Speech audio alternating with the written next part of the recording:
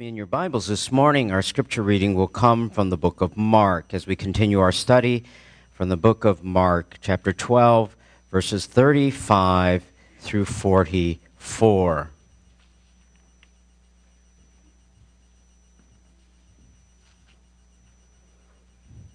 Mark chapter 12, verses 35 through 44.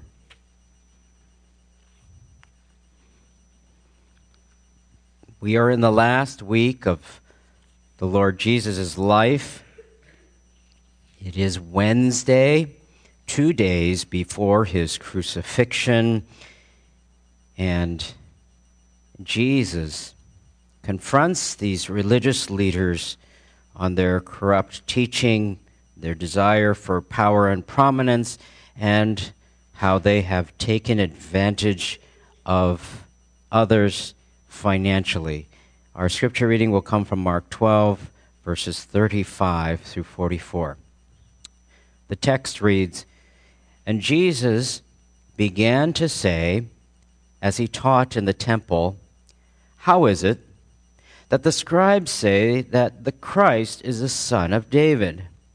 David himself said in the Holy Spirit, the Lord said to my Lord, sit at my right hand until I put your enemies beneath your feet.'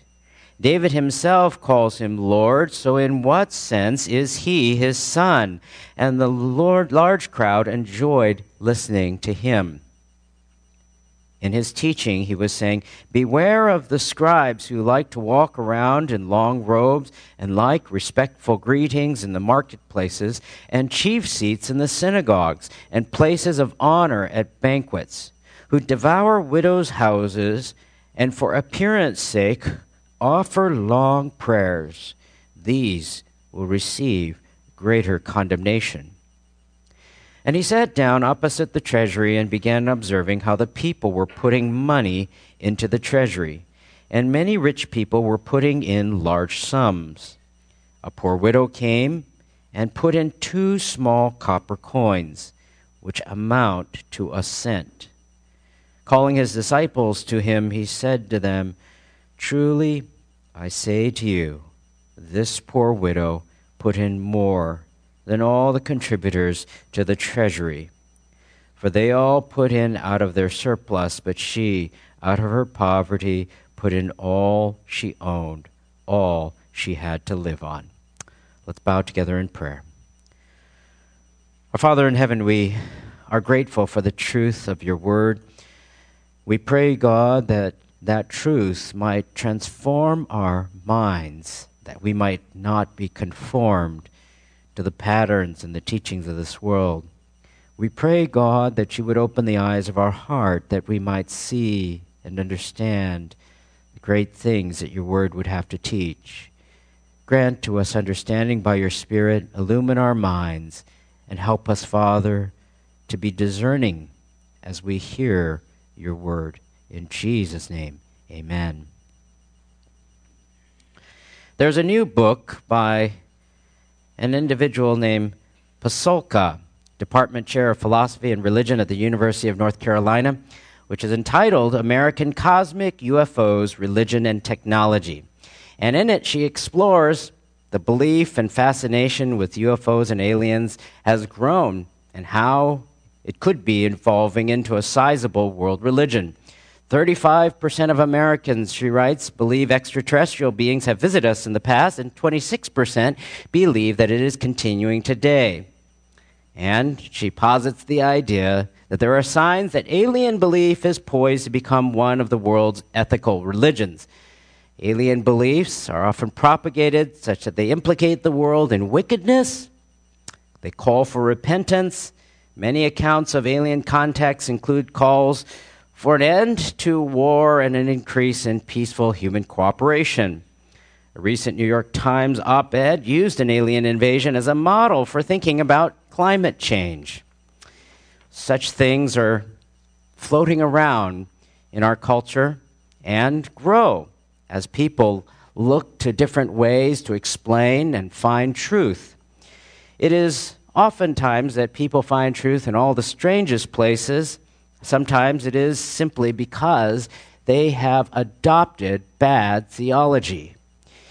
In a book entitled Roadmap to Reconciliation, printed by InterVarsity Press in 2015, the author, Brenda McNeil, writes about how all of the apartheid in South Africa came because of bad theology.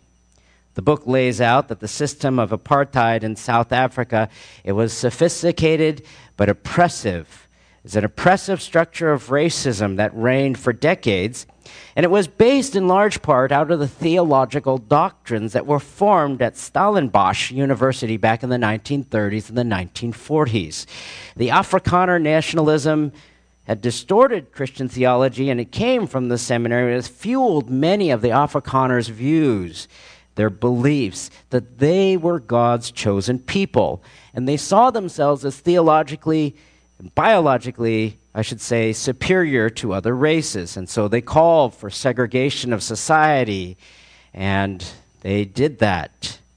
And the doctrines gave that of the Afrikaners the justification for many, many crimes against those of their countrymen. 3.5 million Black, Indian, biracial people were removed from their homes in what was the largest mass removal in modern history. And it continued on in South Africa, where the government segregated education, they segregated medical care, they segregated beaches, other public services, provided those who were non-Afrikaners significantly inferior services, all because of bad theology. False teaching, false beliefs, bad theology can have terrible consequences. The importance of what we believe doctrinally, the importance of what we believe theologically is extremely important. That is why Paul in 2 Corinthians chapter 10, verse 4 and 5, he writes, "For the weapons of our warfare are not of the flesh, but divinely powerful for what? For the destruction of fortresses."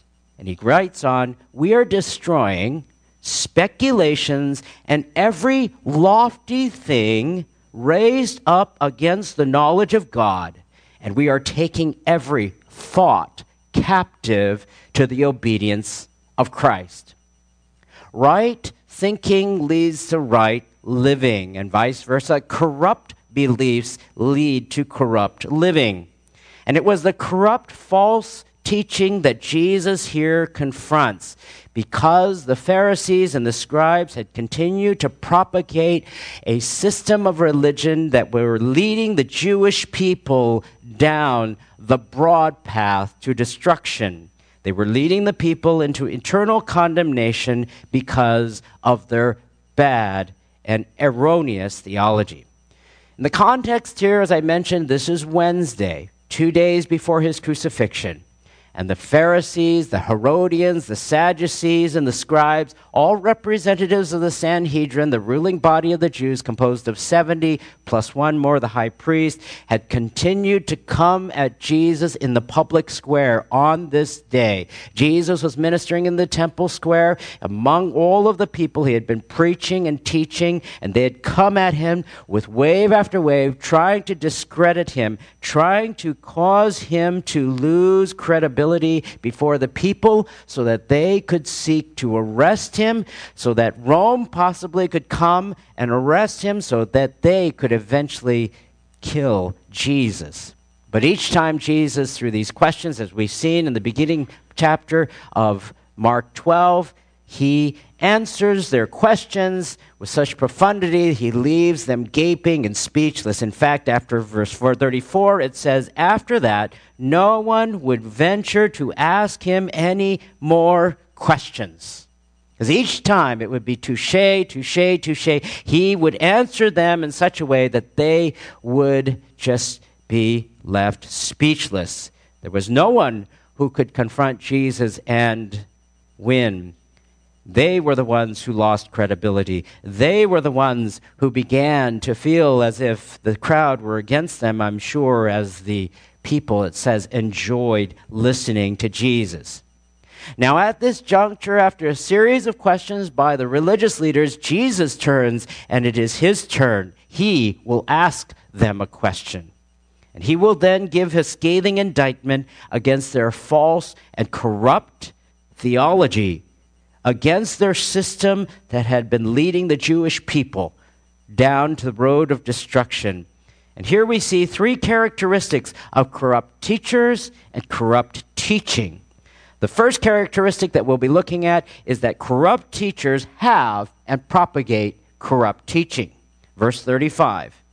What Jesus says here, he begins to say, he taught in the temple, how is it that the scribes say that the Christ is the son of David? Now the question at hand is, who is Jesus? Who is Jesus? That's the foundational question at hand. And the prelude to the text in this passage, the parallel passage in Matthew 22, verse 41 to 42. It says that the Pharisees had gathered together. Jesus asked them a question. What do you think about the Christ? Whose son is he? That's the parallel passage in Matthew 22. It says, what do you think about the Christ? Whose son is he? And they said, the son of David. Now, that's the question that's been asked for 2,000 years. Who is Jesus Christ? Because Jesus Christ has an unparalleled impact upon this world like no other person in history. And the predominant view, though, of Jesus today has been that same view for these thousands of years. And that view is that Jesus was just a man.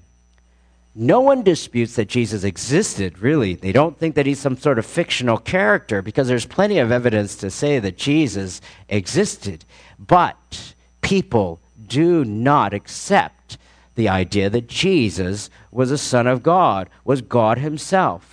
They believe Jesus had a tremendous impact. They believe Jesus was a good man. They believe Jesus was a great prophet. They believe Jesus was a leader, an influencer, and many other things, but they do not accept the fact that Jesus was God. That is the same idea behind what the Jews believed. They believed that the Messiah, the coming Messiah, would be a mere man. The Jews held this idea that a Messiah was going to come. Definitely, there was going to be a Messiah. He would be a man. He would be a powerful man. He would be an influential man. The view that the Messiah and that Messiah would come was accepted. But he would be a person who would come and establish an earthly kingdom, who would overthrow Rome, who would conquer their enemies, who would rule and reign on the earth. And Israel as a nation would rise up over their enemies. But to them, a Messiah who would die would be no Messiah at all. And even the disciples were opposed to this idea. They reacted when Jesus talked about his own death because that didn't even fit within their understanding of what a Messiah would be. So when Jesus talked about his death with the disciples, it just didn't register with them. And they continued to argue, as we'll see later on too. They continued to argue about who was going to be the greatest in the kingdom because they still had this idea that Jesus was going to come and he was going to overthrow Rome and establish an earthly kingdom. And the scribes taught. The scribes did teach that the Messiah was going to be a descendant of David. Mark 12:35, Jesus began to say, he taught them in the temple, how is it that the scribes say that the Christ is the son of David? Now that is true. The Messiah was going to be a descendant of David and have the right to the throne. Now how did they decide if they were a descendant of David? They didn't have something like Ancestry DNA. What they had was a bunch of scrolls that they kept in the temple. And these scrolls would have all sorts of historical data as to one's lineage. And I believe what bothered these religious leaders was that they actually looked it up. That's what I sort of think, because if they were trying to discredit Jesus, all they had to do was go to the temple, look and see whether or not he was going to be the descendant of David, and they would see that, wow, if he wasn't going to be the Messiah. But I'm sure they discovered that he was. He was a descendant of David because through his parents, Jesus asked them this question. He asked them this question for a particular purpose. Because as I mentioned, the Jews believed that the Messiah was going to be a mere man. But he asked them this question in order that they might come to an understanding that Jesus was not just a mere man. Verse 36, David himself said in the Holy Spirit, the Lord, a reference to God the Father, said to my Lord, sit at my right hand until I put your enemies beneath your feet. Now this quotation comes from Psalm 110, verse 1. And Psalm 110 was known as a messianic psalm. It was repeated frequently and quoted frequently in the New Testament, quoted by Peter in Acts chapter 2. It's quoted in Hebrews chapter 1. It's quoted by the Apostle Paul in 1 Corinthians 15. So when David says, the Lord said to my Lord, the point Jesus is making is this, that David himself calls the Messiah his Lord. The Messiah is a descendant of David, and no Near Eastern father would call their merely human son Lord. So, Jesus says, David, verse 37, calls him Lord. So in what sense is he his son? The only option would be that the Messiah was a man who is a descendant of David, as the scribes correctly taught, and number two, the Messiah was also God, whom David would not only call Lord, but would sit at the right hand of God himself. In other words, Jesus was both God and man. That was the point he was trying to point out to them. Fully human the Messiah would be, and God. As David called him Lord, the Lord would sit at the right hand of God. The verse could be paraphrased, God the Father said to God the Son, sit at my right hand. But the Jewish leaders would never admit to that. They were here put into a corner, and as mentioned, they taught that the Messiah was a descendant of David and only a man. And since that, they would never accept the idea that some Near Eastern father would call their mere son Lord. They could not rightly divide and understand this passage of Scripture. So what did they do? What did they do with this particular passage? Well, rather than acknowledge that the Messiah was also God and David's Lord, they said, well, this is number one, maybe not a messianic psalm.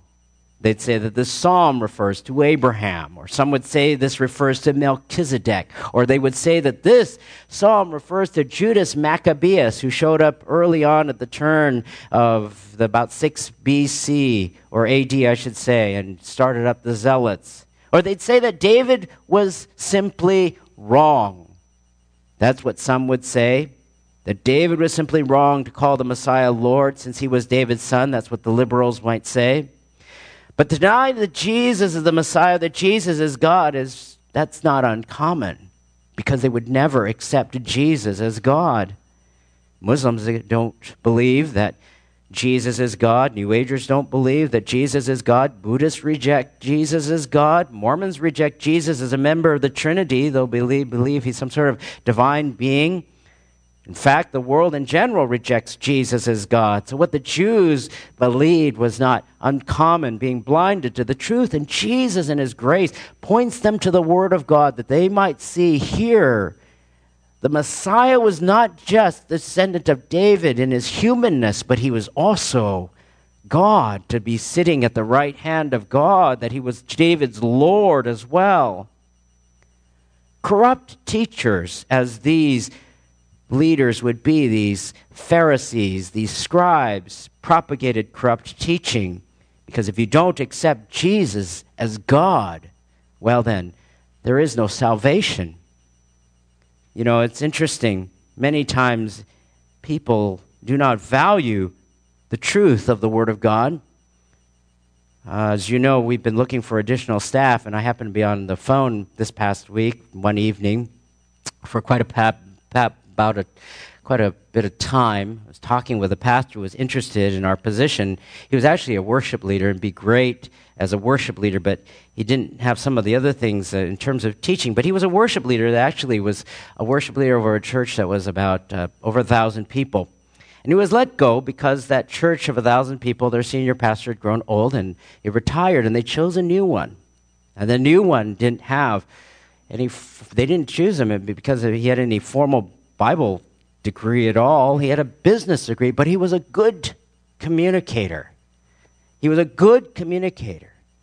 And believe it or not, as resumes come in and pastors apply or whatever, that's not something that is uncommon to find pastors or others who don't have training or don't have some type of educational background.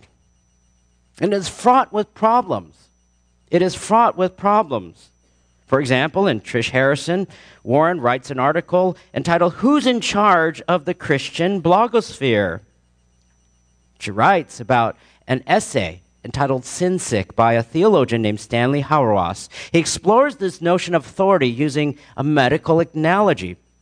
If a medical student, he writes, told his advisor, "I'm not into anatomy this year. I'm into relating," and decided to skip anatomy class to focus on people, the medical school would say, "Who in the world do you think you are, kid? You're going to take anatomy, and if you don't like it, that's tough." And he continues on saying, now what that shows is that people believe incompetent physicians can hurt them. Therefore, people expect medical schools to hold their students responsible for the kind of training that is necessary to be competent physicians. On the other hand, few people believe an incompetent minister can damage their salvation. The church has said for millennia, he continues on, that bad teaching is more deadly than bad surgery. The need for formal structures of training, hierarchy, and accountability in medical schools and medical boards is obvious because we don't want our doctors to simply be popular, relatable. We want them to practice medicine correctly and truthfully. We need to be as discerning in whom we trust with care of souls as we are with care of our bodies. So correct doctrine and the continuing exposition of truth from the Bible is paramount for the eternal welfare of your own soul. That is what the false teachers of Jesus' day, the corruption of the Jewish leaders, were not faithful in. For they sought to kill the Messiah as he pointed them to the truth in Psalm 110, verse 1. But secondly, not only do corrupt teachers propagate corrupt doctrine, but secondly, corrupt teachers seek prominence and power. Corrupt teachers seek prominence and power. In verse 38, in his teaching, he began to say, "Beware of the scribes who like to walk around in long robes and like respectful greetings in the marketplaces and chief seats in the synagogues and places of honor at banquets, who devour widows' houses and for appearance sake offer long prayers. These will receive greater condemnation." Now, Jesus, here he warns the people. You can imagine in the public square in the temple, and there are throngs of people because this is Passover. The city of Jerusalem is just packed with people, and Jesus says, "Beware of the scribes." That would have been a jaw-dropping comment right there because the people had been taught, even in the Mishnah. The Mishnah was the codification of the oral law, and it says this: "It is more culpable to transgress the words of the scribes than those of the Torah." In other words, you sin if you disobey a scribe even more seriously than you do if you disobeyed the first 5 books of the Bible. That's how they viewed the scribes. The scribes were viewed as responsible for the preservation of the law, the interpretation of the law, the teaching of the law, the practice of the law. They set themselves apart. They sought recognition. They sought power. The Pharisees, the Sadducees, they all had their scribes. They were sort of the specialists underneath them. And then underneath them, I think there were also specialists called lawyers, as we saw last week. These scribes, though, they had a specialized job to teach the law, to interpret the law, to apply the law. They were the ones who were seen as the legal experts. And they wore these full-length robes, which were in concert with what God had taught. And there were fringes on these robes, and they were called tassels. And these tassels, in Numbers chapter 15, verse 38, were to remind them of the commandments of God. For it says in Numbers 15, and it shall be a tassel for you to look at and remember all the commandments of the Lord, so as to do them and not follow after your own heart and your own eyes. After which you played the harlot, in order that you may remember to do all my commandments and be holy to the Lord. Jesus himself had tassels, Matthew 9:20. But these tassels were meant to remind them of the commandments of God. They were outward symbols. They were outward symbols of inward reminders, and they called attention to God. But these outward symbols became for them something that they used to call attention to themselves, as to how holy they were. They loved the respectful greetings at the marketplaces. The titles, such as rabbi or teacher, would be equivalent to our day of Dr. So-and-so or teacher so-and-so. Because rabbi in that day, it meant a supreme one. It meant excellency, most knowledgeable one, great one. That's what that would mean. Those days, the rabbis themselves wrote about all sorts of protocols. They had protocols for addressing them, protocols for consulting with them, protocols for entertaining them, protocols as to how you were to treat rabbis, how you were to treat scribes, etc., and so on. And if you passed by a rabbi in the marketplace in those days and you didn't greet them with the right protocol, it'd be seen as an affront. Banquets, they loved the seats of honor. They would jockey for the big seats so that they could be sitting in the limelight. They liked to be the center of attention. They would seek to be in those spots. And in the synagogue, as we see here, in the synagogue, they would have a raised platform, just like in many churches today, and they'd love to sit on those chief seats. And if that weren't bad enough, they sought, it says in verse 40, to devour widows' houses and for appearance sake offer long prayers. They would take advantage of widows. Widows were to be the ones who were the most cared for because they were the most vulnerable in those societies, along with orphans, but they were to be cared for. And yet, when the rabbis took control, they would milk them for their money. They would take advantage of them, misuse their property or whatever they owned. They were all about the looks. And this was a summary version. This was a summary version. If you look quickly at Matthew chapter 23, a couple pages over, Matthew chapter 23, there is a scathing indictment on the same day. This is Wednesday as well. Matthew chapter 23, Jesus launches out with a series of 8 woes against, verse 2, 23 verse 2. The scribes and the Pharisees have seated themselves in the chair of Moses. Therefore, verse 3 of 23, therefore all that they tell you, do and observe, but do not do according to their deeds, for they say things and do not do them. And then in verse 13, each of these woes, but woe to you, scribes and Pharisees, hypocrites. Verse 14, woe to you, scribes and Pharisees, hypocrites, because you devour widows' houses, and for a pretense you make long prayers. Therefore you will receive a greater condemnation. Again, verse 15, woe to you, scribes and Pharisees. And what Jesus does, after a series of questions from the religious leaders, he launches out on a scathing indictment against them, for they were hypocrites of the first order, and he denounces them in public before all of the people, telling the crowd all of the things that they would say and not do, or the things that they would do and neglect other things, because they sought the power, they sought the position, and it drove them to that pride of self-righteousness. And you might remember perhaps the most poignant illustration of that might come from the book of Luke, Luke 18, when you have a Pharisee who comes in to the temple, and he comes into the temple, and there is a tax collector who also comes in. And the Pharisee comes into the temple, and he prays this. The Pharisee in Luke 18:11, Pharisee stood and was praying to himself this, God, I thank you that I am not like other people, swindlers, unjust, adulterers, or even like this tax collector. I fast twice a week. I pay tithes of all I get. But the tax collector, it says in Luke 18, verse 13, standing some distance away, was even unwilling to lift up his eyes to heaven, but was beating his breast, saying, God, be merciful to me, the sinner. Jesus condemns them for their self-righteous pride. They saw themselves as righteous, and they looked down on others. Jerry Bridges, in his book, Respectable Sins, writes about this subject.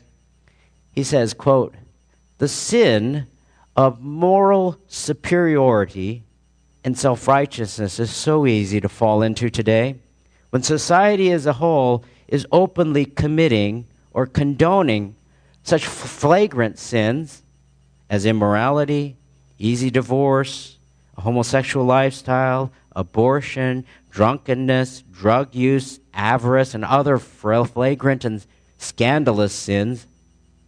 Because we don't commit these sins, we tend to feel morally superior and look with a certain amount of disdain or contempt on those who do. It's not that those sins I've mentioned are not serious sins that are tearing apart the moral fabric of our society. Indeed, they are serious. And I respect those Christian leaders of our day who raise a prophetic voice against them.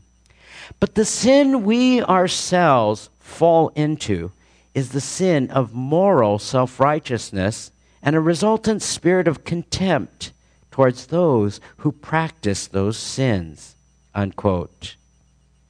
In other words, he says, while it is right to speak against sin, it is easy to sin ourselves by looking down upon others because pride forgets that if it were not by the grace of God, we would be in the same state.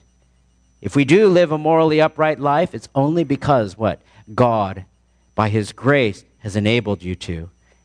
If we do live a life that is according to the Word of God, it is only because of the grace of God in our lives, because we are all morally bent. We are all sinners. David writes in Psalm 51, verse 5, surely I was sinful at birth. Surely from the time my mother conceived me. So we should be grateful to God. Grateful to God for his grace and also extend that grace to others. And the question for you and I is, do you look down with a moral disdain upon sinners, much like perhaps the Pharisees would? With an attitude of self-righteousness simply because maybe you're not caught up in that? Or do you look with God's grace, God's love, with God's heart of compassion, desiring that they come to know Christ as well? Pharisees wanted power, position, places of prominence, and they looked down upon others with an air of self-righteous pride. Never should we be that way. Corrupt teachers have corrupt teaching. Corrupt teachers have a penchant for seeking prominence and power. And thirdly, corrupt teaching takes financial advantage of others. Corrupt teaching takes financial advantage of others. And here Jesus sits down opposite the treasury, and he observed how people were putting money into the treasury. Many rich people were putting in large sums, and here there's a poor widow that comes to put in 2 small copper coins. Now, many of you perhaps are familiar with this particular passage. You've heard sermons on this passage in the past, just as I have, and oftentimes the sermon is about the subject of giving. And at the point that is often relayed is something to the effect of, look at how much this woman has given. She has given sacrificially. She gave out of her poverty, and we should do the same. And this is a common interpretation, one that I even held to for many years. I used to think this time and time again, and I've had to think through this particular subject for a while now. It's actually been a few years since I've heard about some other, perhaps, context in which this would be cast. So let me present to you some of the ideas that I think would be more consistent in the context of this passage. It is rather odd that the Lord would interject a lesson on giving, on sacrificial giving in this particular context. So I want us to review the context that is here, because context in Bible interpretation, there's a little phrase that says context is king. So the context is this. that Jesus here is in the last week of his life. This is Wednesday. And in 2 days, as I mentioned, Jesus will go to the cross and die for sinners. Yesterday, Tuesday, Jesus has overturned the tables of the money changers and driven out the people who were tuned to make money. It turned the place of the temple into a marketplace rather than a place of prayer. And of course, this would have angered all of the religious leaders as well, those who were sellers and those who had interests in making money there. Jesus exits the temple on that Tuesday. He exits the temple area and he sees a fig tree. You might remember that as we've covered that. And that fig tree had leaves but no fruit. And it was symbolic of the entire religious system that looked good on the outside but had no fruit. And Jesus cursed that fig tree earlier. Wednesday, today, as we've seen, representatives of the Sanhedrin will come. And Jesus, it says, is teaching and preaching in the temple area, and there are hordes of people that are there. And they attack him publicly. They seek to discredit him. They are arguing with him in public, trying to test him, trying to entrap him, attempting to cause his downfall so they can easily condemn him as a heretic or kill him. And this is what is happening in the temple courtyard. And Jesus then confronts them of their teaching. He gives a scathing indictment of the woes against their hypocrisy, the woes against their corrupt theology, the woes against their corrupt lives that they have been leading because they have been leading people in the path of destruction. Now, it is near the end of the day. It is near the end of the day on Wednesday. The text tells us that Jesus sits down. And for anyone, if you've been preaching and teaching and defending yourself against detractors who have come to accuse you all day long, it has been a tiring day. It would have been an exhausting day. Mark 13, in the context as well, as we look in the next chapter that comes, in the context that follows this, he has a prophecy of judgment. Because one of his disciples says, "Oh, teacher, look what wonderful stones and what wonderful buildings these are." And Jesus has this prophecy of judgment. "Do you see these buildings? Not one stone will be left upon another which is torn down." So the context is this. There's a fig tree that he uses as an illustration of the corruption of the false religious system. There's a scathing condemnation against the corrupt scribes and the Pharisees. And then afterwards of this context, there's a prophetic judgment against the temple and its destruction because it had been contorted and used as a marketplace. And here he sits down in the treasury and he observes these people who are giving money into the treasury. So many rich, it says in verse 44, were putting in large sums. Here he's sitting in what is known as the court of the women. And the court of the women had these shofar horns. There would be horns that were there. A shofar is a trumpet. And each of these trumpets, there would be 13. And each one would be labeled. This one would be labeled, for example, an offering for the burnt offering, an offering for the wood offering, an offering for the incense offering, gold offering, etc., free will offering. They were all labeled. And people would take their money and they would put it in full display into these trumpets. And it would go down into a little chute, I'm assuming, something like that. And the Bible says this, that verse 42, "A poor widow came and put in 2 small copper coins, which amount to a cent." So, the question is, how does this incident that Mark includes here fit into this context of condemnation against the religious system, against the religious leaders, against the temple, which will be brought down in AD 70 in the context of judgment? How does this incident fit? Would Jesus merely put in an incident about giving at this time? I think I'm convinced that it is not. It is an example, in a sense, it is an example of how a corrupt religious system takes advantage of a destitute, poor widow. It is an example of how a corrupt teaching how that marketplace and all of the desires of the Sadducees to pull as much money out of the people would take financial advantage of others. Verse 40, Jesus just pointed out in the context that they were devouring widows' houses. And here is an illustration of what happens. The text itself, Mark describes this widow as poor. She put in about a penny's worth, a cent. That is 1/64th of a common day's laborer's wage. Common day's laborer's wage, a wage of a soldier, would be 1 denarii. 2 of these little copper coins would be 1 cent, 1/64th of that. The word that is used for this widow is not pentecost. There's 2 words that are used for those who are poor. This one is not pentecost, which means poor, but this word is ptokos, and it means one who is destitute. It is one who is destitute. This is the same word that is used in Matthew chapter 5, verse 3, in the Sermon on the Mount, for the one who sees himself as destitute. Blessed are the poor in spirit, for theirs is the kingdom of heaven. It means that one who sees himself as destitute before God, sees his utter helplessness, nothing he can offer to God for his salvation, theirs will be the kingdom of heaven. This woman is called ptokos. She is destitute. And the picture that is here, she is so poor. She needs her sustenance by begging. And it pictures one who has their hand out as a beggar and the other covering their own face in shame because she is so poor. That is how destitute this woman is, and how this word describes her. And what she does, she gives her very last cent.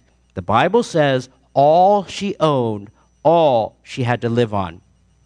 Then what she's going to do? She's going to go home and die? That is not the point of this parable. The point of the parable, of this account, is not, everyone, sell everything that you have, sell your home, sell your cars, sell your clothes, whatever it is, take a vow of poverty, go home and sit with your family and beg and die. That is not what this is an illustration of. Jesus calls his disciples, verse 43, and he points out the comparison. There is no commentary. There is no commentary by Jesus on this woman's motive, on the evaluation of her actions, other than that comparison of what is given compared to others. Others gave out of their excess. She gave everything that she owned. And the context of this entire chapter, before the condemnation of the religious leaders, their system, and of the temple afterwards, she is an illustration of what happens from corrupt teaching who milk people for their money. She is a very, very sad example of a false religious system sucking every last penny out of a destitute woman. In their legalism, they demanded of the people. Jesus points this out to his disciples of what happens when a corrupt religious system continues on, and the corrupt theology, what it does to people. Luke 16:14 tells us the Pharisees were lovers of money, and the Sadducees had turned the temple into a business. You know, various parts of the world that I've had the opportunity to travel to, I've been to many temples to see, whether it's a Buddhist temple or a largest Shinto temple in Japan, or the temple, the worship of ancestors. And inevitably, in front of all of these temples, they've got these people who will sell things. They sell pieces of colored paper. What's that?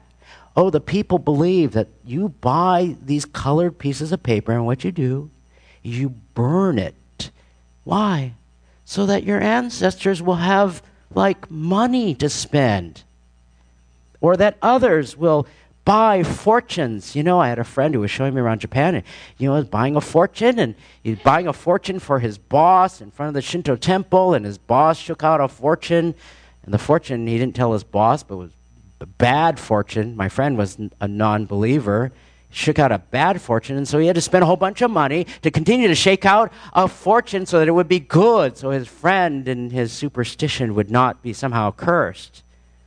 And if Jesus were there, I think he would say, look at the sacrificial giving of all these idolaters. Would he say that to his disciples? You do the same as this woman. I don't think so. I think he would have a heart that would be broken because this woman gave all that she had to a broken system, a works-based system in which she would be believing that somehow this merits her something before God. They had this sort of idea, this prosperity gospel theology that you give and somehow you will be blessed, and if you were poor, that was a curse of God. Many false religious systems and leaders will do that. They unduly focus on money, taking advantage of the weak, taking advantage of the poor. Whether it's indulgences from the medieval Roman Catholic Church or the health, wealth, prosperity gospel, the message is the same. You could buy your way into heaven or buy the salvation of others. One of the most successful sellers of indulgences in church history was the Dominican friar whose name was Johann Tetzel. And in the fall of 1517, Tetzel began selling indulgences in Germany. And what he was doing was he was raising money to help build the Sistine Chapel and St. Peter's Basilica. Historian James Kittleson describes one of his sales pitches, quote, "Do you not hear," he would say, "the voices of your dead relatives and others crying out to you and saying, 'Pity us, pity us, for we are in dire punishment and torment from which you can redeem us for a pittance?' And you will not?" Finally, there was the appeal. "Will you not then, for a quarter of a florin, receive these letters of indulgences, through which you are able to lead a divine and immortal soul safely and securely into the homeland of paradise?" A money chest, a supply of blank indulgences, a scale to make certain people's coins were good, and the scribes were already sitting in their places. Then came what Tetzel would say, quote, "Once a coin into the coffer clings, a soul from purgatory heavenward springs." And what people would do, they would give their money so that their past relatives who had died, what they believed would spring them out of purgatory into heaven. And they would go on to the next town. That mantra is not uncommon. It's rattled off today by some who say this is seed money. This is seed. The phrase goes, have a need, plant a seed. Or sometimes they will actively threaten somebody they don't know. They're being televised to some suggestible TV viewer saying, quote, "Someone will be watching this ministry on the air who promised a large sum of money to God, and you act like you have given it, but you did not pay it. You are so close to lying to the Holy Spirit that within days you will be dead unless you pay the price God set." And somebody here is getting the message. You're on the edge of lying to the Holy Ghost. Don't lie to the Holy Ghost. The prophet has spoken, unquote. Others will say, give $10, receive 1,000. Give 1,000, receive 100,000. I know you can multiply, but I want you to see in black and white how tremendous the hundredfold is. Give one house and receive 100 houses, or one house worth 100 times as much. Give one airplane and receive 100 times the value of that airplane. Give one car, and the return will furnish you a lifetime of cars. In short, Mark 10, verse 30 is a very good deal, unquote. Those who are corrupt teachers take financial advantage of others because finances are a theme of their ministry. And they use various vices to get people in order to give. This is not an example of one who is to give and then go home and die. She was so impoverished that they took advantage even of the widows, devouring their houses, taking the most vulnerable and taking advantage of them. Corrupt teachers have corrupt teaching. Corrupt teachers seek prominence and power. Corrupt teachers take financial advantage of others. And Jesus' warning for us is the same at that time. Just as he said, beware of the scribes and the Pharisees, that we too need to be very aware of those things that are corrupt, not true to the word of God, false, that we might destroy the speculations, as Paul writes, and that we might take every thought captive to the mind of Christ. Let's pray. Our God in heaven, we pray that you would give us a heart of discernment, and that we, Father, would compare all that we hear as good Bereans to your word. That, Father, we might not adopt many of the things that our world propagates at us, for our world is often our teacher, whether it's the media or the internet or other students or other friends. Lord, what they say, help us, Lord, to compare to your word. May we cling to your word that we might have life, a life that you desire us to live, a life that is full of your favor and blessing. And help us, Father, to love that which is true, to hate that which is evil. In Jesus' name, amen.